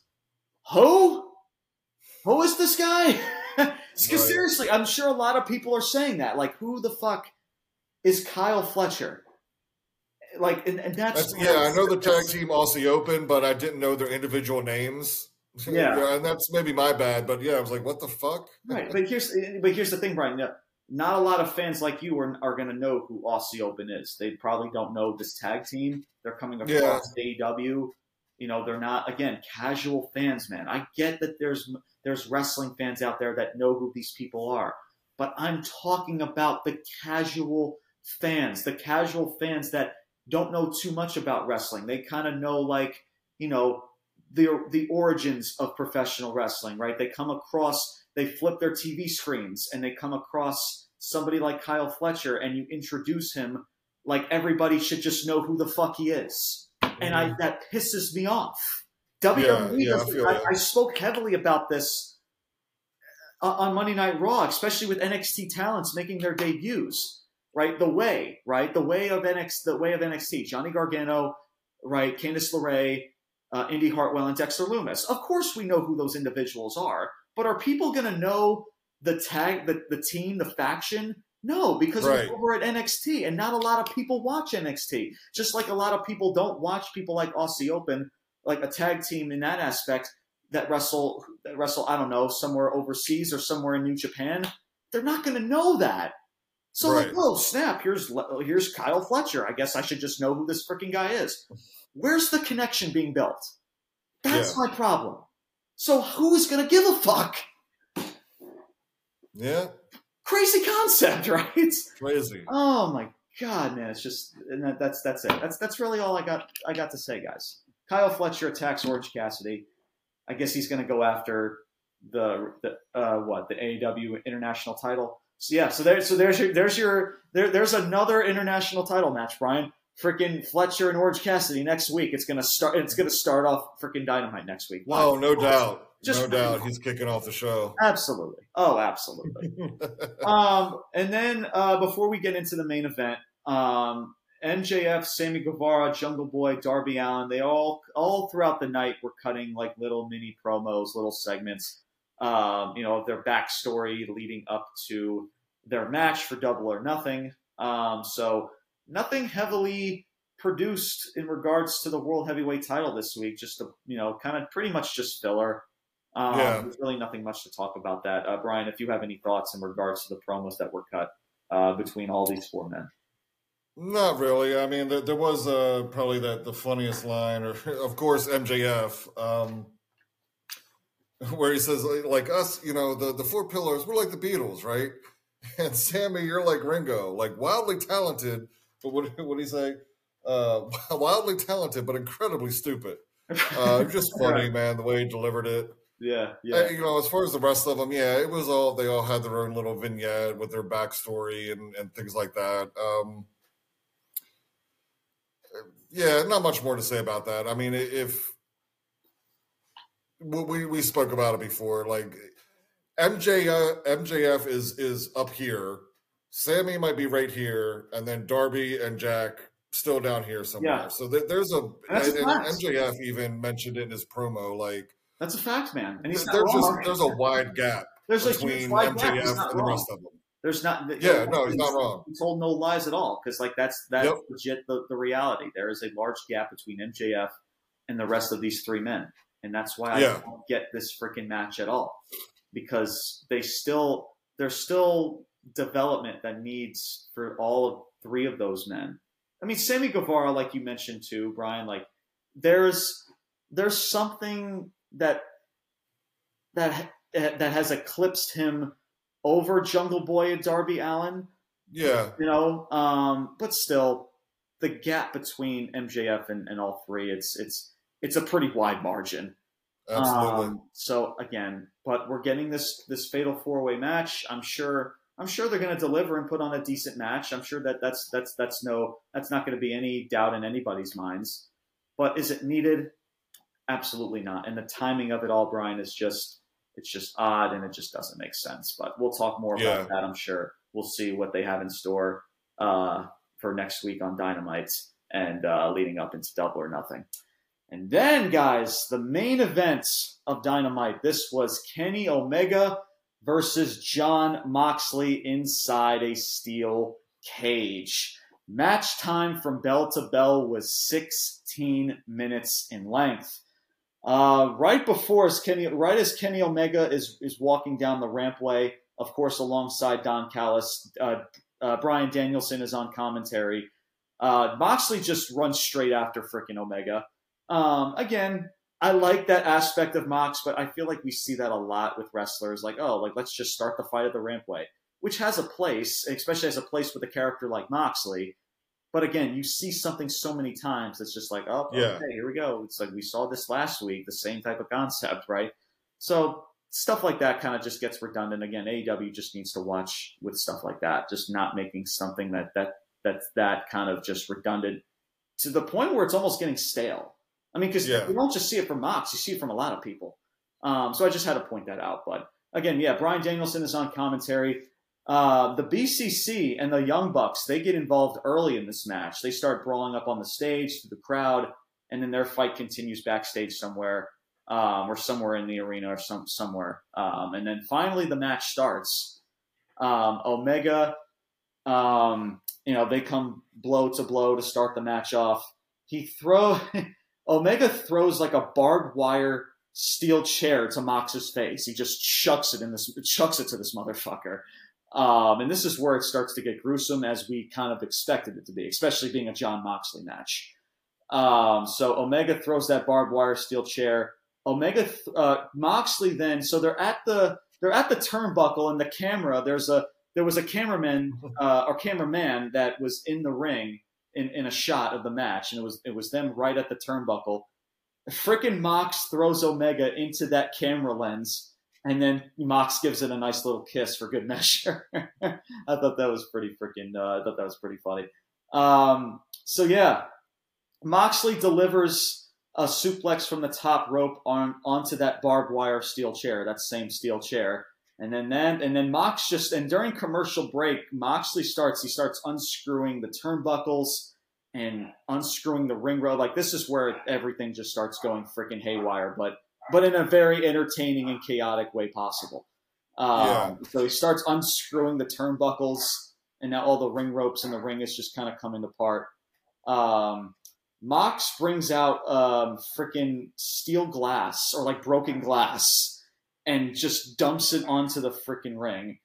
Moxley applies a sleeper to Omega, and Omega does a backdrop to Mox onto that broken glass.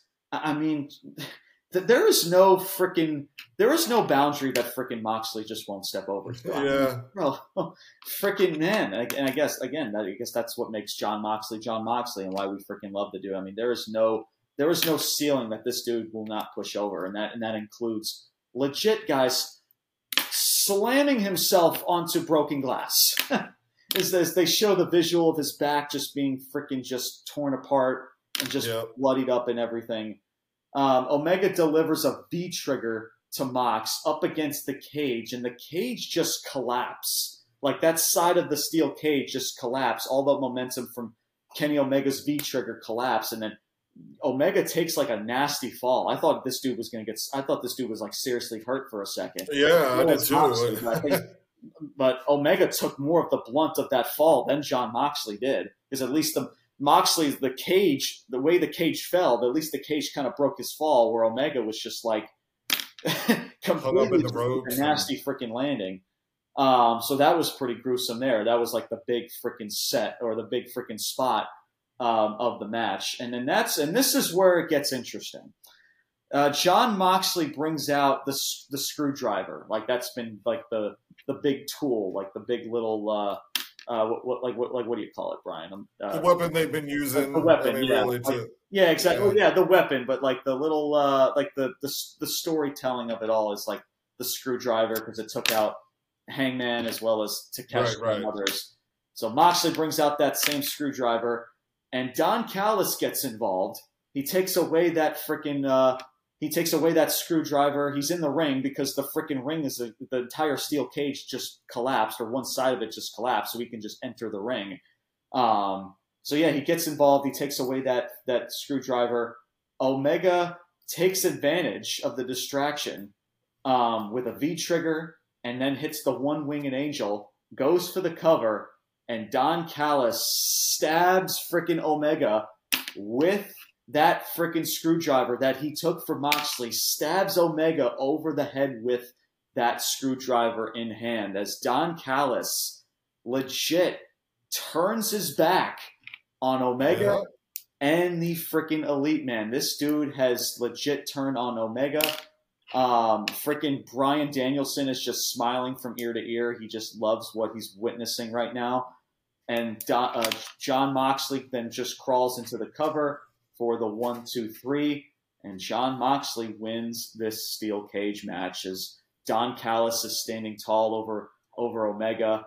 A really pretty cool little visual. Again, the kind of making the notion that this is a guy that's kind of almost like a father figure, pretty much, to Omega, or like I think they call him like almost like an uncle. They call him like uncle or whatever.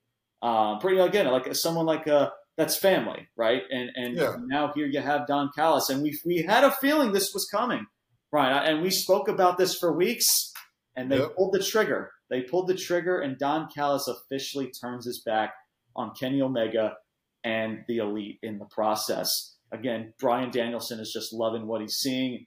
Don Callis, he's about to stab Omega again in the head, and then he decides not to. He throws the screwdriver away, and he whispers something to Omega while Omega's pretty much half dead. And then he just throws him to the floor like he's a piece of garbage.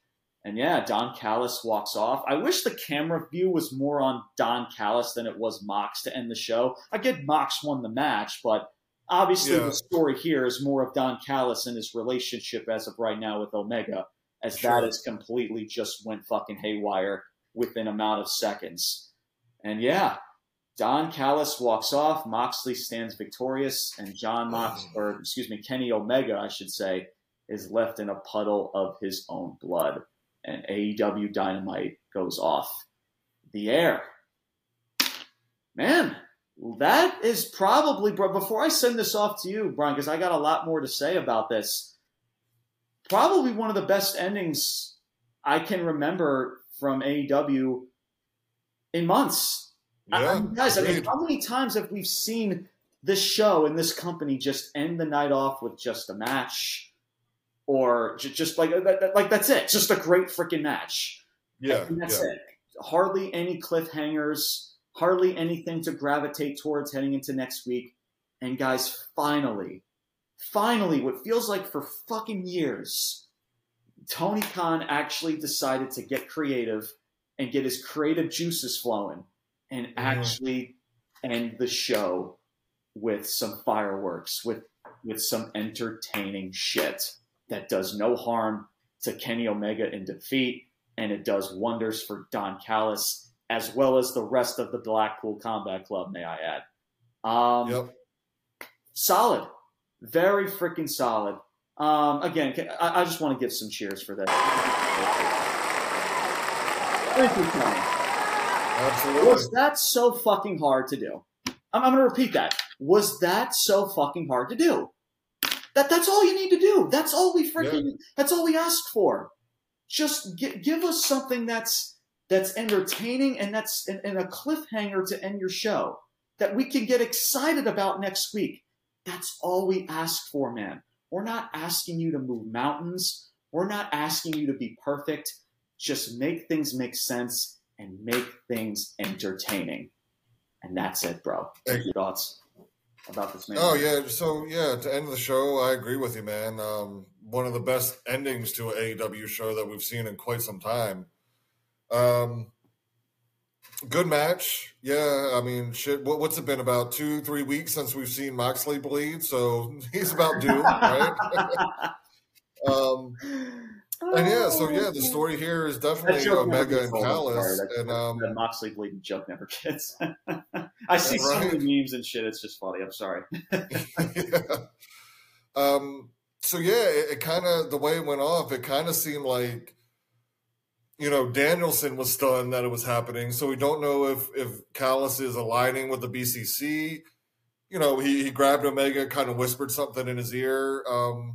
There's still, obviously, they're still telling that story, but it's going to be interesting to see because it wasn't really clear why he did it. And I mean, it's not like he embraced Mox or Danielson or anything like that. So, right. We'll see. I was trying to think of a way. I don't know that this would make sense because at the time Omega was winning the match, right? But I was just thinking, that he didn't hit him the second time and whispered something into his ear. Like, I don't know. Is it a possibility that this still could all be one big swerve by Omega and Callis? Yeah, maybe. But I think it's a pretty good storytelling. And so, I'm definitely interested to see where it goes. And hopefully we get an explanation from Callis, and not do what WWE does with Brock and just, we're gonna have him turn on Omega, but We don't know why. Don Callis isn't going to say shit. He's not saying shit. Right. We're going to play this. We're going to play this guessing game of Don Callis. Right. Yeah. But yeah, so good ending of the show, man, and yeah, a lot of stuff tonight. I mean, there was some. Actually, with the show overall, the show was pretty good. My issue was more with the AEW crowd overall, but there was a lot of good stuff in this show, man. So yeah, it's baby steps, like we've said, man. Exactly. And again, Tony Khan, was this so fucking hard to do? Seriously, right? Was this? It took you it took you this long for months. Again, and Brian, it feels like years since we've started this podcast. How many times we've said about just get us interested in the following week and leading up into the pay-per-view. That's all we ask for. Make us give a shit, right? And it leads to possibilities, like you mentioned, of where this could possibly lead to. So, yeah, I mean, I'm on board. I'm intrigued to see what happens with Don Callis and Omega. Shoot, freaking sign me up, man. Let's fucking go. Yeah, sure. And a decent steel cage match, may I add. Again, Kenny Omega, because of this story, does not hurt Kenny Omega taking a loss. John Moxley and the BCC, they continue to look freaking dominant, and continue to have to actually, they feel like a legit threat, and everybody freaking wins. And that's how you book motherfuckers, guys. That's what I mean, man. You don't just put wrestler A and wrestler B and just have a match and we're like, okay, what the fuck did that do for anybody? So that's all we ask for, man. Just make things make sense and make us as fans, right? Because even though, I know our standards are high, we're very sometimes, I guess, critical and harsh when it comes to both WWE and AEW. But at the end of the day, man, we're fans, man. We just want to see the best product that both of these companies have to offer at the end of the day. And that's why we have this platform. And that's why we have this show, because we want to be a voice of this community to say, hey, Tony Khan, this shit, do more of this because it's helping your company. It's like statistically, metrics and everything is proving that. It's not just our opinion, right? We voice about this because it's actually helping the product, because that's what the foundation is of professional wrestling. And I promise you, Tony Khan, like, fuck these hardcore. I don't want to say fuck them. They got their place and they're all whatever. We're all a wrestling community, wrestling fans, whatever. Exactly. Yeah. Mm-hmm. But at the end of the day, like, this will improve your storytelling will improve your company. Period. Mm-hmm. It doesn't. Yeah. Granted, there's, is it a good story? Is it a bad story? Is it in between? Whatever. If you just start having 3-4 storylines within a show, you can still have your one-off flippy-divey match and whatever. There's a place for that. But if you have storylines and build feuds and build characters, the viewers will come. They will come. Exactly. And Brian, I'm glad you made that point as well. There's a place for stuff like this, guys. There's a place for people like the Top Flights and the Ray Phoenix. But the majority of your show, guys, especially when it comes to AEW Dynamite and storytelling, like, that's it. Storytelling. It's telling the story, making people interested in a story, in a feud, and want to see the pay-per-view and what's to come in the near future. You can still have your bangers. There's still a place for that. We're not saying throw that away. There's a place for that. We want everybody to enjoy the product, because again, everybody's different. I understand. But the foundation of what made professional wrestling special shouldn't just be thrown away. And that's the problem. Right. That notion of professional wrestling for a while, especially for this company, Brian, has been thrown away. And the notion about, that's what it feels like. All these fans are just chanting, "This is awesome," for a decent to subpar freaking flippity dive match. Let me just keep putting them on. I'm listening to the fans. Look at me. I'm Tony Khan. But again, Tony, sometimes, like, you have to do what's best for your company, and you have to read the room, and that's it. But doing shit like this, continue to do it, please. because this is where ratings start to show and improvements start to show. And who knows if that. I believe ratings came out, I believe today. I'll have to go check the ratings out and see if there was any improvement this week. And hopefully it stays consistent, because that's another thing about wrestling fans. Oh, this was a great week in ratings. They went up by this many hundred thousands of viewers, and then they'll just go right back to where they started 2 to 3 weeks ago. You know what Tony and AEW can do? If you want to test this theory out and you're doing this brand split thing or whatever it is, okay, cool. So make one of your shows just nothing but flippy diving matches with no storyline and whatever, and then make your other show storyline driven with legit feuds and characters and whatever, and you see which one succeeds. Yeah, I mean, we talk about like the Rampage and AEW doing like some type of a brand split or something, or like keeping people on separate brands. I mean, because again, they have enough titles to do that. I mean, there's so many freaking titles in this freaking company now. Because there's also the notion, where are you fitting all these people on these shows? There's way too many fucking people.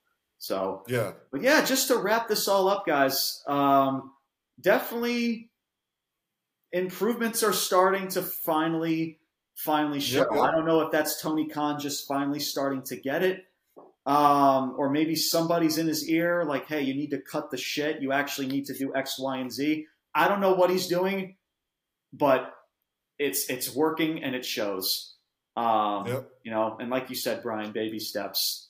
We're baby steps with this company because we know how horrible these shows have been for months and weeks. And now finally you're starting. It's hope. At the end of the day, we watch this out of habit and hope, as well as WWE. And we're going to continue to do so because we're passionate about it. We love it. And we want to see this continue to get better. And the way that AEW is going about business right now, who's to say that they cannot continue this momentum? Thank you guys so much for tuning in to another episode of Ruthless Talk. This was AEW Dynamite, May 10th, 2023, live in Detroit, Michigan. As you can see, we're not wearing headsets because if you guys know, and I spoke about this on the Monday Night Raw review, that was audio format only. We had a little bit of technical difficulties, but hey, you know what? The show must go on, right? So here we are. Right. We're making stuff work, and it is what it is at the end of the day. So all this stuff we'll get resolved and everything. But we appreciate you guys for all your just understanding and everything. You guys are awesome. For everybody that's been here since we first started. For people on our Instagram as well as our TikTok and our Facebook group.